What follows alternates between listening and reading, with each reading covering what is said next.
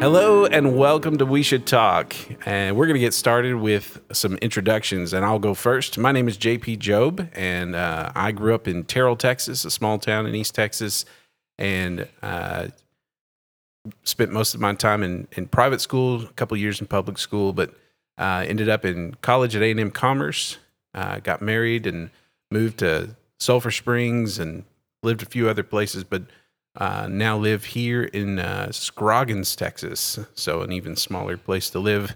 And I am the pastor at Good Hope Family Fellowship, and we have 8 kids together, so I'm the father of 8 kids.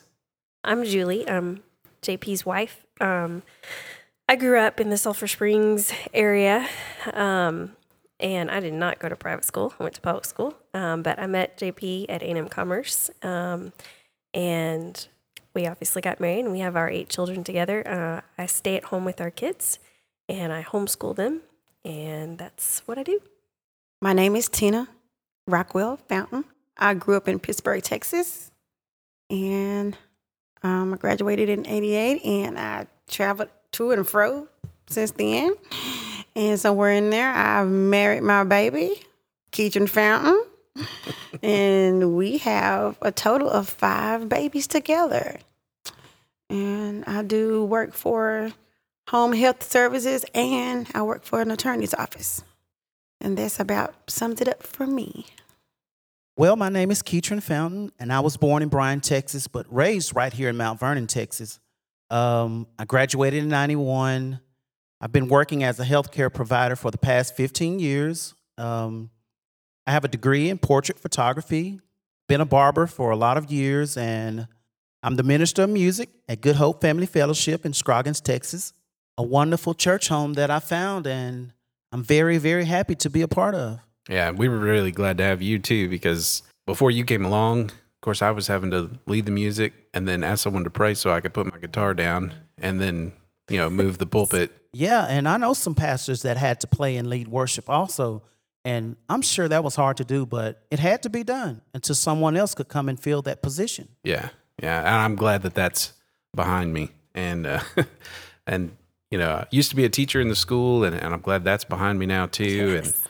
And, have a little bit more time to focus on the church and the things that are going on there. And how long have you been at Good Hope? I was trying to think about that the other day. Do you know how long it's been? I'm thinking maybe 3 years. Yeah, I was thinking maybe somewhere 3 in that years. neighborhood. That's about what I was thinking too. Yeah, so for 3 years now, we've kind of been getting to know Keatron, and then Tina started to sneak in with him sometimes here and there, so we got to get to know her. And Isn't she such a joy? Oh, she is. Everybody loves her. Everybody Absolutely. loves her. Absolutely. And so it's been great to get to know you guys, and we kind of got to this point where, with what's going on in the news and everything, that we saw these debates and discussions, and sometimes people just shouting at each other about race relations, and just all of these this noise that's out there in our culture right now. And I got to thinking about it, and it's been on my heart for a while. I remember all the way back whenever things happened with Trayvon Martin, and realizing that there's something more to this that I didn't experience growing up, and there's another side of the story that I want to start to learn more about. And Terrell was a town that we had integrated schools and all that kind of stuff, and so we I was on the football team with people of every color, and I was just kind of grew up in the mindset that you're just friends to anybody and everybody. And, but it wasn't something that we talked about. It wasn't something that we really discussed. It was just treat people with respect, treat them, like skin color doesn't matter. And, and then, everything should just work itself out. And back whenever that happened with Trayvon, it was like, there's something more to what's going on, Right. And so I really started to think about it, and I started to listen to sources of information and read up on things that had gone on. And I really felt like there needs to be something more than just being a good friend. And that is I just feel like, I like the name of the podcast, I feel like we should talk. That we need to discuss these things. We need to understand people from their backgrounds and what they've gone through. Right. And so, I reached out to Keetron and Tina and just said, hey, would y'all be willing to put together a podcast where we just have a conversation about topics surrounding race? And so that's what this time is about. We're just 4 friends, who are living our life, and, we already knew each other. We already had a basis for communication. Keetron does so many different things technology wise. And I know how to run a website and publish a podcast. So it just seemed like something that God had really put together and given to us as something that we could do to kind of contribute to the dialogue that needs to happen. So, that's why we're here, is just to kind of talk about these topics and just so that people who are listening know, we are interested in your questions. If you have questions about race, we want to field those questions. We want to talk about those things, because I think whenever we approach each other in respect, there's nothing that's too taboo, and whenever we have those questions, we can jump to some conclusions that aren't healthy if we don't actually have the opportunity to ask. We all have different stories. We all have different experiences. And we are not going to know what someone else's experience has been unless we listen, unless we talk about it. And I think that's why this is important. Absolutely. If you have questions and you're listening to this, you want to hear us discuss it, if you want to, holler back at us if you think that we missed something or whatever the case may be, we've set up a email address that you can email us back to, and it's just weshouldtalk@ghff.net. And so just no spaces or special symbols or anything like that. Just weshouldtalk@ghff.net. If you send us an email there, we'll read it. We'll respond to you, and if it's something that we feel like we need to discuss together, then we'll put that question before the 4 of us and have a conversation about it.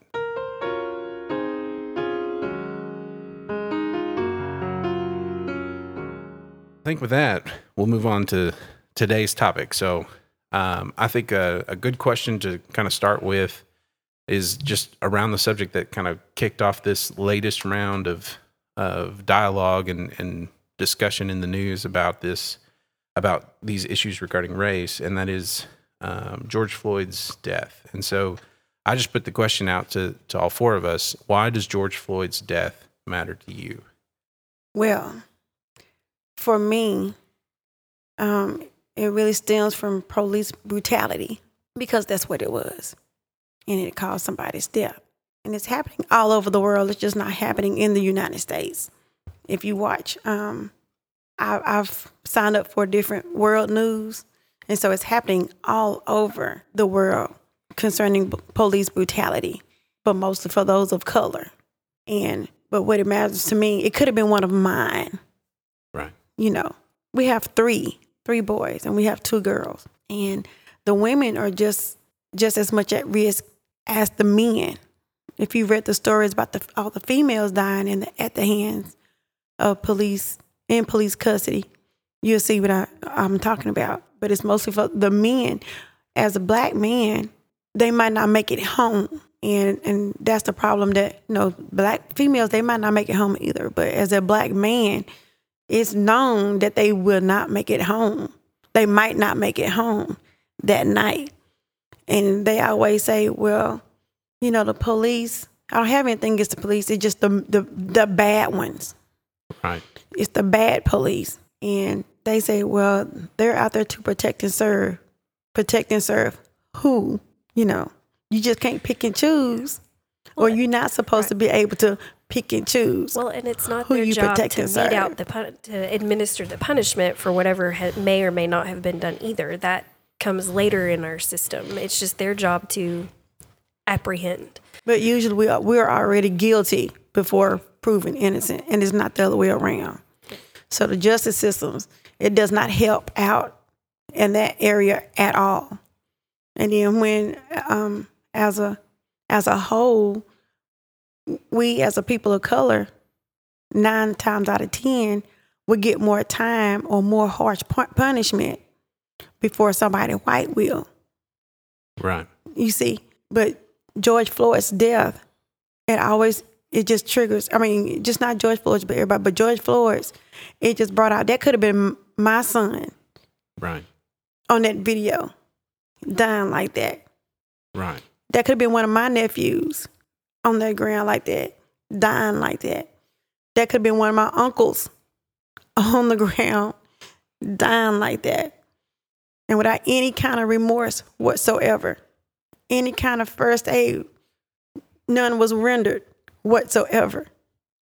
And it's just like he was a bag of trash. Right. And there's, you see all the other police officers standing around, you see that there are people, calling out to them and saying, hey, let him up. And you see all this, and it just seemed like it seemed like he wasn't worth it to, that police officer. I think that's one of the things one of the reasons why it matters to me is because these police officers felt bold enough to do this in public in front of people who were asking, please stop. And George Floyd's he just so happened to be caught right there, like at the instance. There's more video footage floating around, but that was the first one to actually make it to the media. Right. And so that's what you see. That's what everybody saw. That's what everybody is still seeing. Right. That knee with him putting continuing pressure on that man's neck. And that is so irritating. And also what irritates me, the other officers, you did not hear in any video, get up, man, let him up, because come to find out, like I told Keaton, there was another video flowing around because I saw that one first. There was 3 officers behind him, the vehicle. Right. So there was 2 officers on him, and then that one that came, they left them, and he came to stand guard. That was the actual first video floating first. And then the other one just overtook it because she had it just going live, Right. So I'm pretty sure she had more followers than the other one did, the other guy. Right. So that's how that one came out in the forefront. Right. Well, and there's, it's a tighter shot, and you can see, you can see his knee on his neck so clearly. Yeah, because I had called Keaton about the first one. And he said, he didn't see that one. I said, yeah, it's out there somewhere. And then, boom, the other one took over. And I think that, there's a lot of people that, will be very bold about saying, well, I'm pro-life. And it's like, well, being pro-life means you're pro all life. And George Floyd is alive. Is alive. And he's worth, remembering. He was created in the image of God. That's what we all were. Regardless of his past. Right. And in that moment, his past was not really what's relevant in that moment. I think, a lot of people kind of bring up this, well, it's almost as if he deserved it because he did have a past. But the reality is that none of us don't have one. We all have a past. We have all, if the type of death I receive is based on the wrong thing because I've done wrong in my life, it's not right. It's not our decision to be making in that. I'm thankful that God is not determined, my punishment based on all the wrong things that I've done because, he is my savior. And, I was thinking about it today and just, especially as Christians, even if someone has done all these evil things, or some evil, some good, whatever they've done, but they don't know him yet. Why would we want to end their life before they have a chance? Right. Right. And, the Bible is filled with people who did bad things and God redeemed. Yeah. And we don't have a right to say, oh, that person is too far gone for that. Yeah. Well, and I was just in the passage the other day where the woman is brought before Jesus and, thrown at his feet, and says, this woman was caught in the very act of adultery, and Moses in the law tells us that we should stone her. What do you say? And he just kind of ignores them for a little while, and they're like, no, tell us, what should we do with her? Because, they wanted to trap him in the moment. And he stood up and he said, well, he who is without sin, throw the first stone. And then he knelt down and, ignored him again, and then looks up and everybody's gone. Starting with the oldest, they all walk away. Everybody's gone. And he says, where are your accusers? And she says, there aren't any, and he says, well, I don't condemn you either. Go and sin no more. And Jesus valued her life, And so, it's troubling to me too, because, people are like, well, why George Floyd? And, they want to bring up his past, and they want to bring up, all this stuff. And it's like, all that stuff is just noise. But, here he is. I think what's so disturbing to me is you watch that video and you're just devastated that nobody did something. And it's not an isolated event. It is a part of a fabric of, news that we hear again and again and again. And, you can go back and you can look up all kinds of stories. And, I've been investigating and reading those stories, of people and been writing their names in my phone and going back and remembering these stories because they matter, and, there's lots of narratives out there about, well, maybe you just shouldn't be doing anything wrong, and then you wouldn't have a confrontation with police.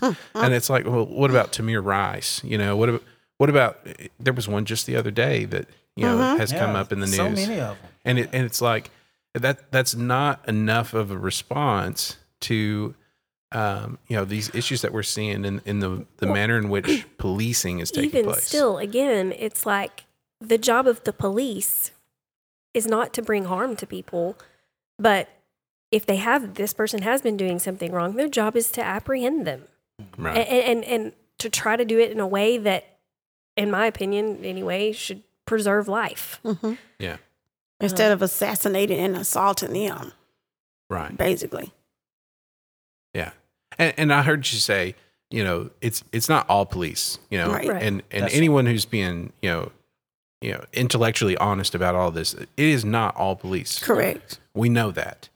But it is enough police that this keeps happening. And they're backing the ones. Well, and they feel like they can do it. I mean, there's a mindset for them that this behavior is okay, or like you said, they know they've got the backing of other police officers or whatever that makes them feel like this is okay. Yeah. I think a lot of times, even as Christians, sometimes we can fall into a trap of, I guess, callousness, where when we look at a person, we don't see a life, we don't see a creation, we don't see a person, we just see this list of things that they've done. Some may be good, some may be bad, but we define them by that. And I think that that's part of, what I see sometimes with people looking at this George Floyd situation, and even some other situations where it's like, it's just this list of, they're labeled that's what they are, who they are, and people don't see don't see the life in them, and that God gave them that life. And it just, I think you see that trend a lot of times where when one of these situations comes to light, there's a portion of people that immediately start digging.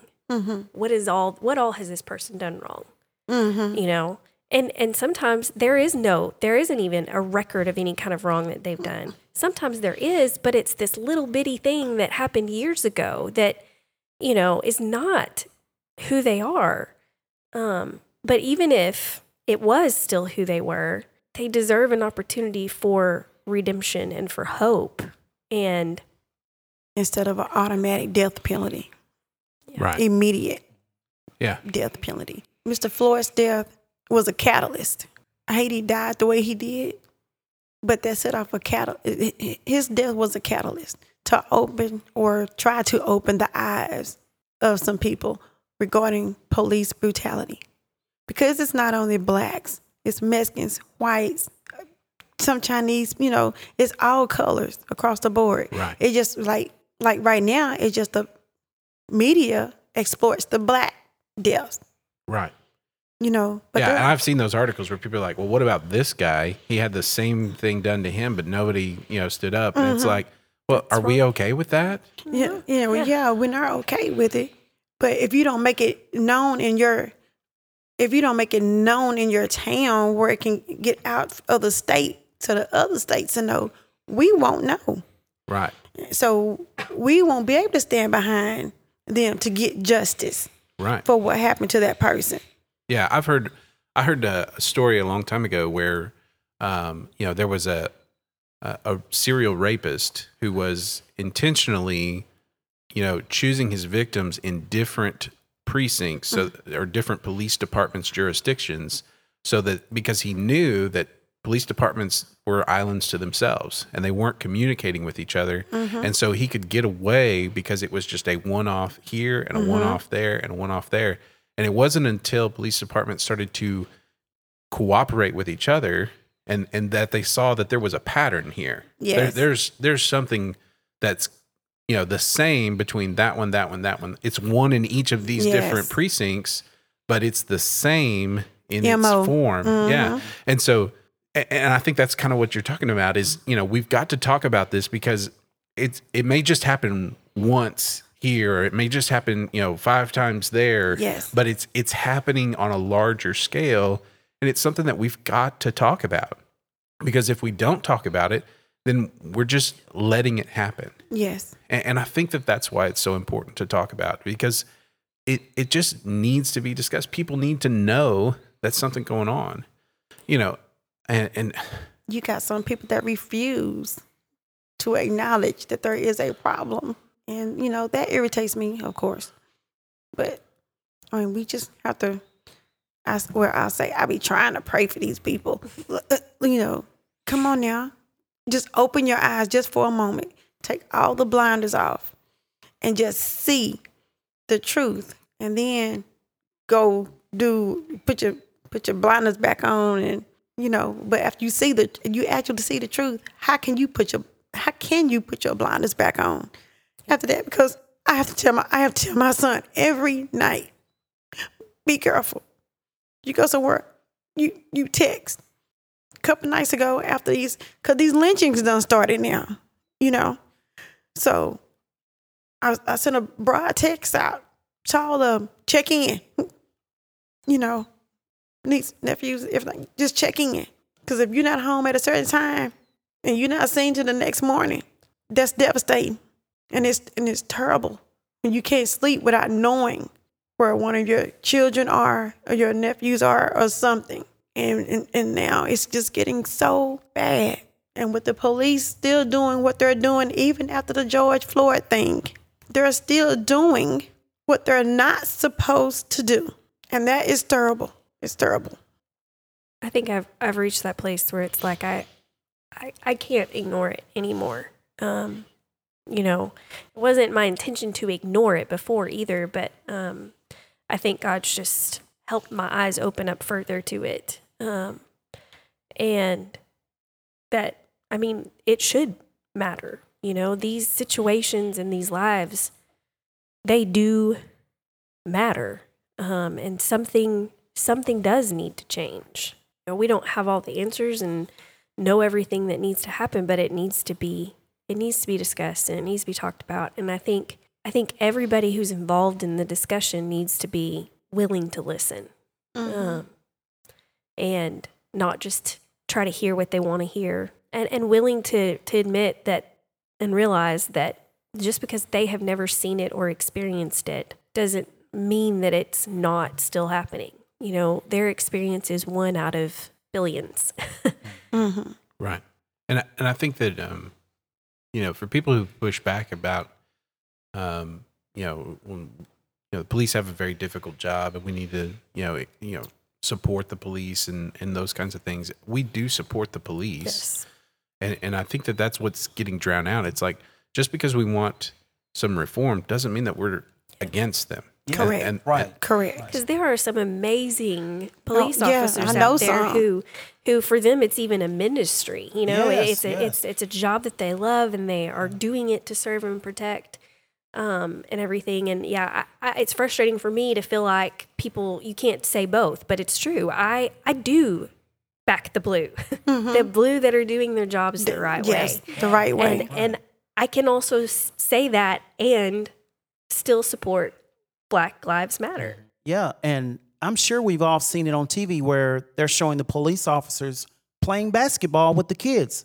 And, you know, we should never dislike the whole police force because of the bad ones.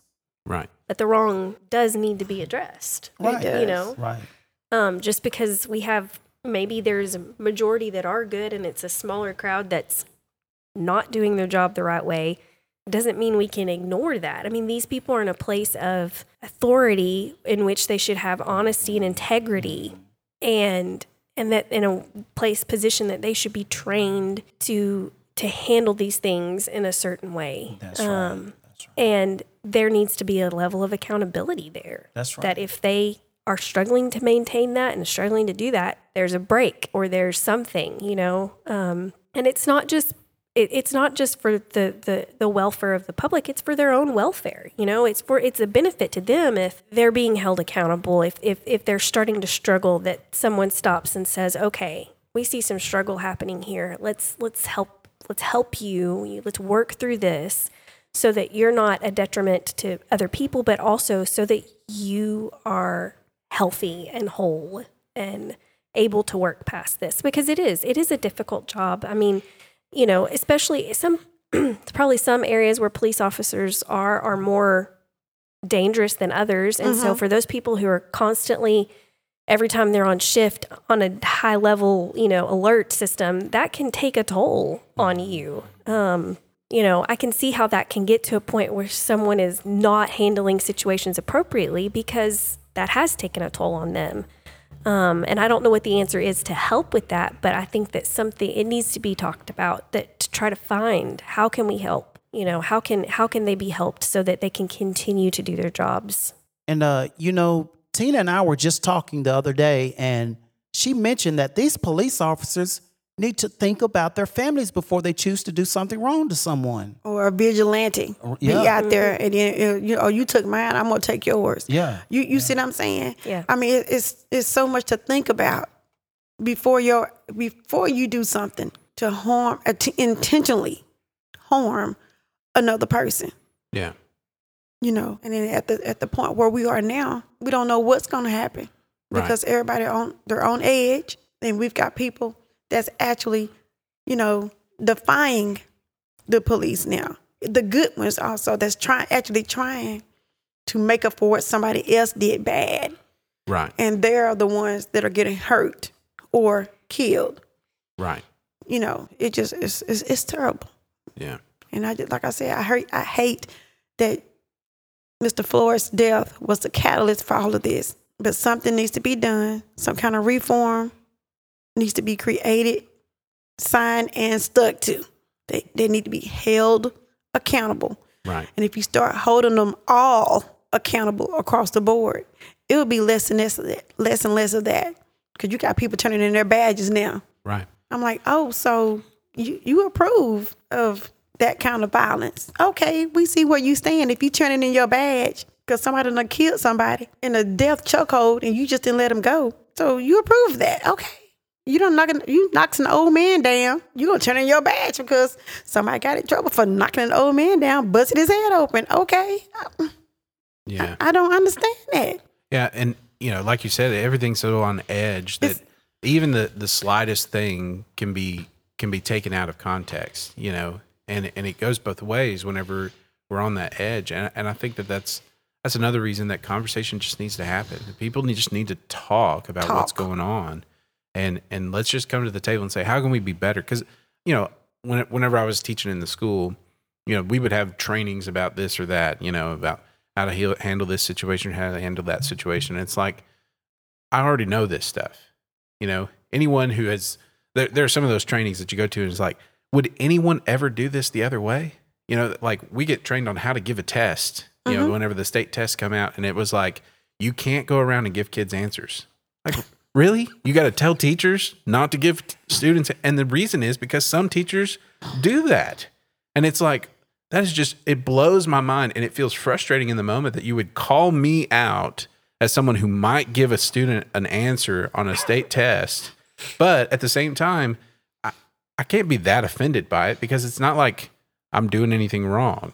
You know, if I can take it personal and say, why are you telling me this? Are you saying that I would do that? But instead it's just like, oh my gosh, there's some guys out there that are doing that. And so I guess you got to put that in writing, or people think they can get away with it. Right. And so it's like, just because we're calling for police to, you know, be held to a high standard, you know, doesn't mean that we think that they're all bad. Correct. But I think that it's worth saying that they need to be held to a high standard. Well, and you know, the ones that we've talked about that are doing a good job, that are doing what they're supposed to be doing, you know, they probably already have, even in, maybe if it's even just in their own mind, their own set of standards, because they're doing it right. But sometimes, like you said, that standard needs to be written down. It needs to be verbalized, and it needs to be said that this holds for everyone who's going to do this. You know, this is what we expect. Because again, we're all different. We all have different viewpoints. We've all grown up differently. And so we all have a little bit different viewpoint on things. We have a little bit different idea of what standards should be. And so, you know, those standards need to be expressed clearly and handled appropriately. Right. So as we close out, what do you think that we should do? You mean like we in the four of us, or we as a society? As a whole, yes. Yeah. So, you know, I don't have the answer for what we as a society have to do, because I'm not an expert on, you know, policing. I'm not an expert on, you know, societal norms. I don't feel like I can prescribe a blanket policy. I think as a society as a whole, I think what we need to do is listen. Like, Yeah. you know, and choose to listen to some viewpoints that we may not initially agree with, and choose to try to listen with an open heart, and choose to have open conversations, not where we're fighting and arguing with one another, but where we're listening, and then we take time to process what we've heard, and even ask the Lord to help us process it, and ask, is there, you know, being open to the idea that maybe my viewpoint isn't completely correct, and maybe I need to see this a little differently, and asking for that clarity as you process this. And I think that that's, you know, it's not, I don't have programs in mind or whatever, but like you talked about, conversation, open conversation done in love and respect with people that have different viewpoints, so that we can get to a point where we understand each other a little better. And while we may not ever agree about everything, we've built a relationship, and we've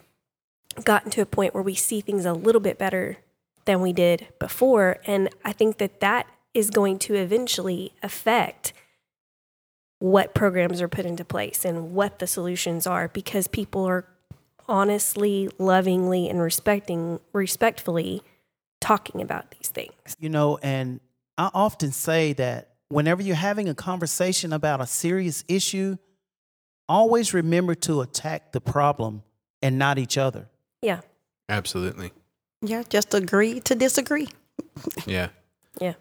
And I think that, you know, our culture right now is, you know, prone to and is encouraging us to run to silos. You know, well, you better choose which side of this you're on. You know, you better choose. Are you on the Blue Lives Matter or the Black Lives Matter side of all this? And it's like, no, I'm on the side of, you know, people, life. People, life. You know, I'm on. I love the police. I love, you know, Black Lives. I love people, and that's supposed to be our default as Christians. Is we're just supposed to love people. You know, people, you know, talk about, you know, whether or not he deserved to die or whatever. Well, none of us deserve life at all. I mean, really, when it comes down to it, what the scriptures say is that we all deserve death. Yes. And so, you know, I deserve what George Floyd went through. You know, I've written a hot check, which is what he was being picked up for, from what I've read in the papers. And so it's like, I've done that before. And thank goodness it didn't come to that for me, you know? And it's like, and so instead of trying to, you know, virtue signal and say, I'm on this side and make sure everybody knows where I stand, let's talk about the problem, and let's, like you said, Keetran, let's attack that problem instead of trying to attack each other, you know? And I think it takes humility. I think it takes, you know, being willing to listen, being willing to acknowledge that you don't know everything, you know, that you haven't experienced it the way that other people experience it. And I think that we've got to be willing to just listen to each other and listen to the perspectives that everybody brings to the table, because, you know, just shouting at each other from a distance, it's not solving the problem. It's making it worse, because you got one person. Sometimes you have one person that's willing to listen, but the other person refuses to listen. It's what I believe. I'm sticking with it. You know, that's it. There's nothing else to talk about. Okay.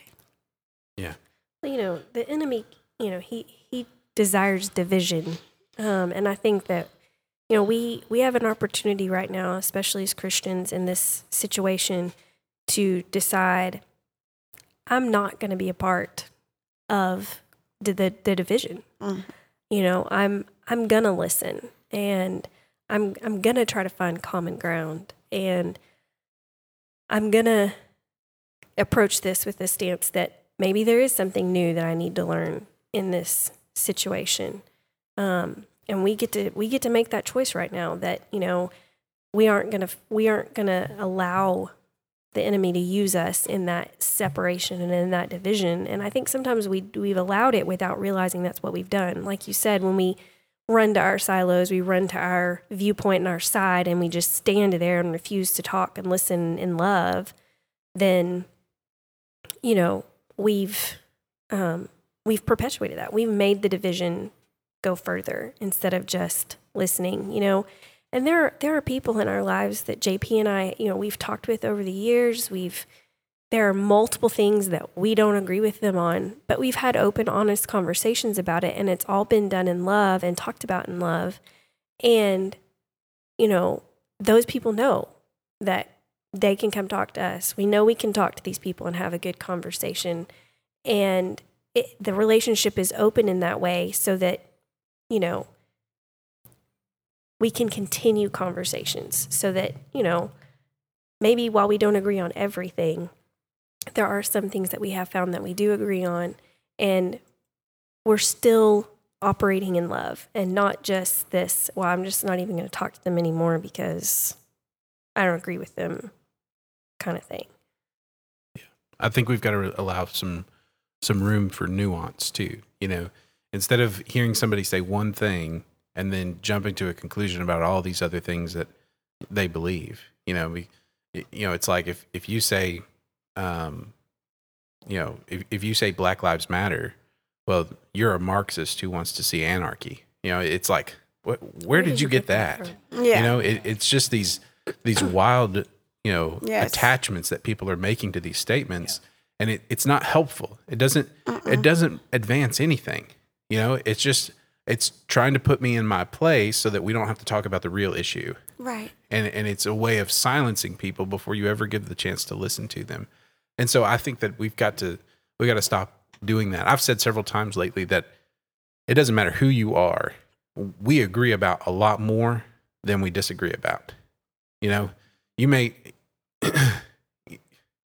well, if I was to ask anybody on the street, what color's the sky? We're all going to give the same answer. You know, what happens if you walk off the edge of a cliff? We all know what's going to happen. I mean, we agree about a whole lot of things. There may be some things we disagree about, but that seems to be the only focal point in our culture right now, is to find the points where we disagree and let's start shouting at each other. Instead of, what do we all agree on? Do we all agree that lives are important? Yeah, everybody agrees that. So let's start there, and let's talk about how we can make all of our communities safer. Let's talk about how we can make all policing better and more effective. Let's talk about how we can make, everything better for everyone instead of figuring out, well, where do you disagree? Let me find that one point that I know that we'll disagree with or I know that we'll disagree over, and then I'm going to tear you apart for believing that. And it's just not productive. I think it's important too to realize that it's going to take time. It may take multiple conversations with one person before you get to that point where you feel like you've reached the common ground or whatever. And I think it's going to be important not to give up, but to just continue to have those conversations. Yeah. And that's why I like the word you used earlier, Tina, whenever you said that, Mr. Floyd's death was a catalyst. That I think is a good way to look at this. Is it, and maybe that's just my chemistry brain, but it's something that it's unfortunate. It's not what this is all about, but it was something that brought us together, brought this conversation up so that we can start to find, the best way forward, because, status quo is not good enough. The way things are currently is not good enough. No. And so let's find a way to make it better. And let's let our conversations be centered on how do we get better instead of what makes us so different.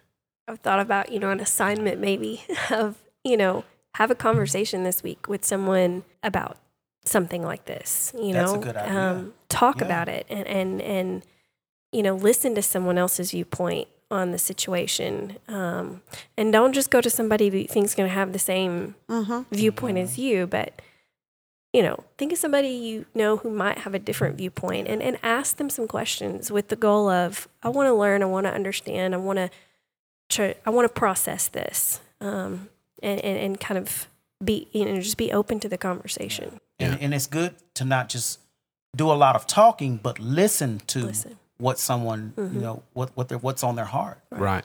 Yeah. And choosing to, this person may say something to me that may offend me or may not be something I really want to hear, but I have a choice about being offended right now. I can choose to put that offense aside and keep listening and know that, and maybe ask yourself, why does this offend me? Right. And is there something that, a lot of times things offend us because there's something we need to work on. Not always, but sometimes. And so it might be an opportunity to ask that question, why is this offending me? And it may just be that you realize, ultimately in the grand scheme of things, this is a small thing I don't need to be offended over. Or maybe it helps you realize, I actually might need to work on that.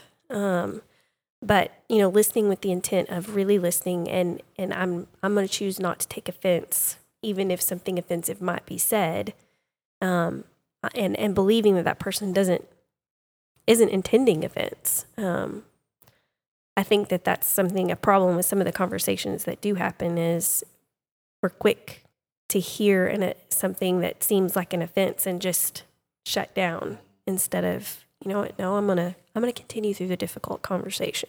Yeah, I think that's a good assignment. Encourage people to have a conversation, with someone that they disagree with, and go into that with the intention, I'm going to listen, and not, I'm going to try to correct them. I'm not try to put them in their place, but I'm going to listen and try to understand their perspective, and I've found that I've had a couple of online conversations, not that those are always the most productive things in my life, but a couple of Facebook back and forths that where it's like, I can defuse the situation if I ask clarifying questions and then restate to them what I'm hearing and ask, is this what you're saying? It makes it to where, they don't feel like they got to keep shouting at me. They feel like they've been heard. And I feel like whenever you do that, if it works, it doesn't always work. Some people don't want that. But if it works and they feel like they've been heard, then it gives you the opportunity to say, well, let me share with you my perspective. Because now they feel like, well, he listened to me. I guess I ought to listen to him in return. But I think that makes for a good homework assignment. is to listen to people and to, intentionally go into a conversation with the purpose to listen and understand their point of view. Well, I think we're going to wrap this one up, and we're going to plan to be back together and have another conversation. If you have questions that you want to share with us, again, you can share it through that email address, weshouldtalk@ghff.net. And we'll look at those questions and share them, and we'll have another conversation coming up soon. Just so you know, you can ask any question you want to ask about this topic, and no names will be mentioned about the question that has been asked. We'll keep it anonymous. Anonymously. That's right. Thank you for listening. Bye.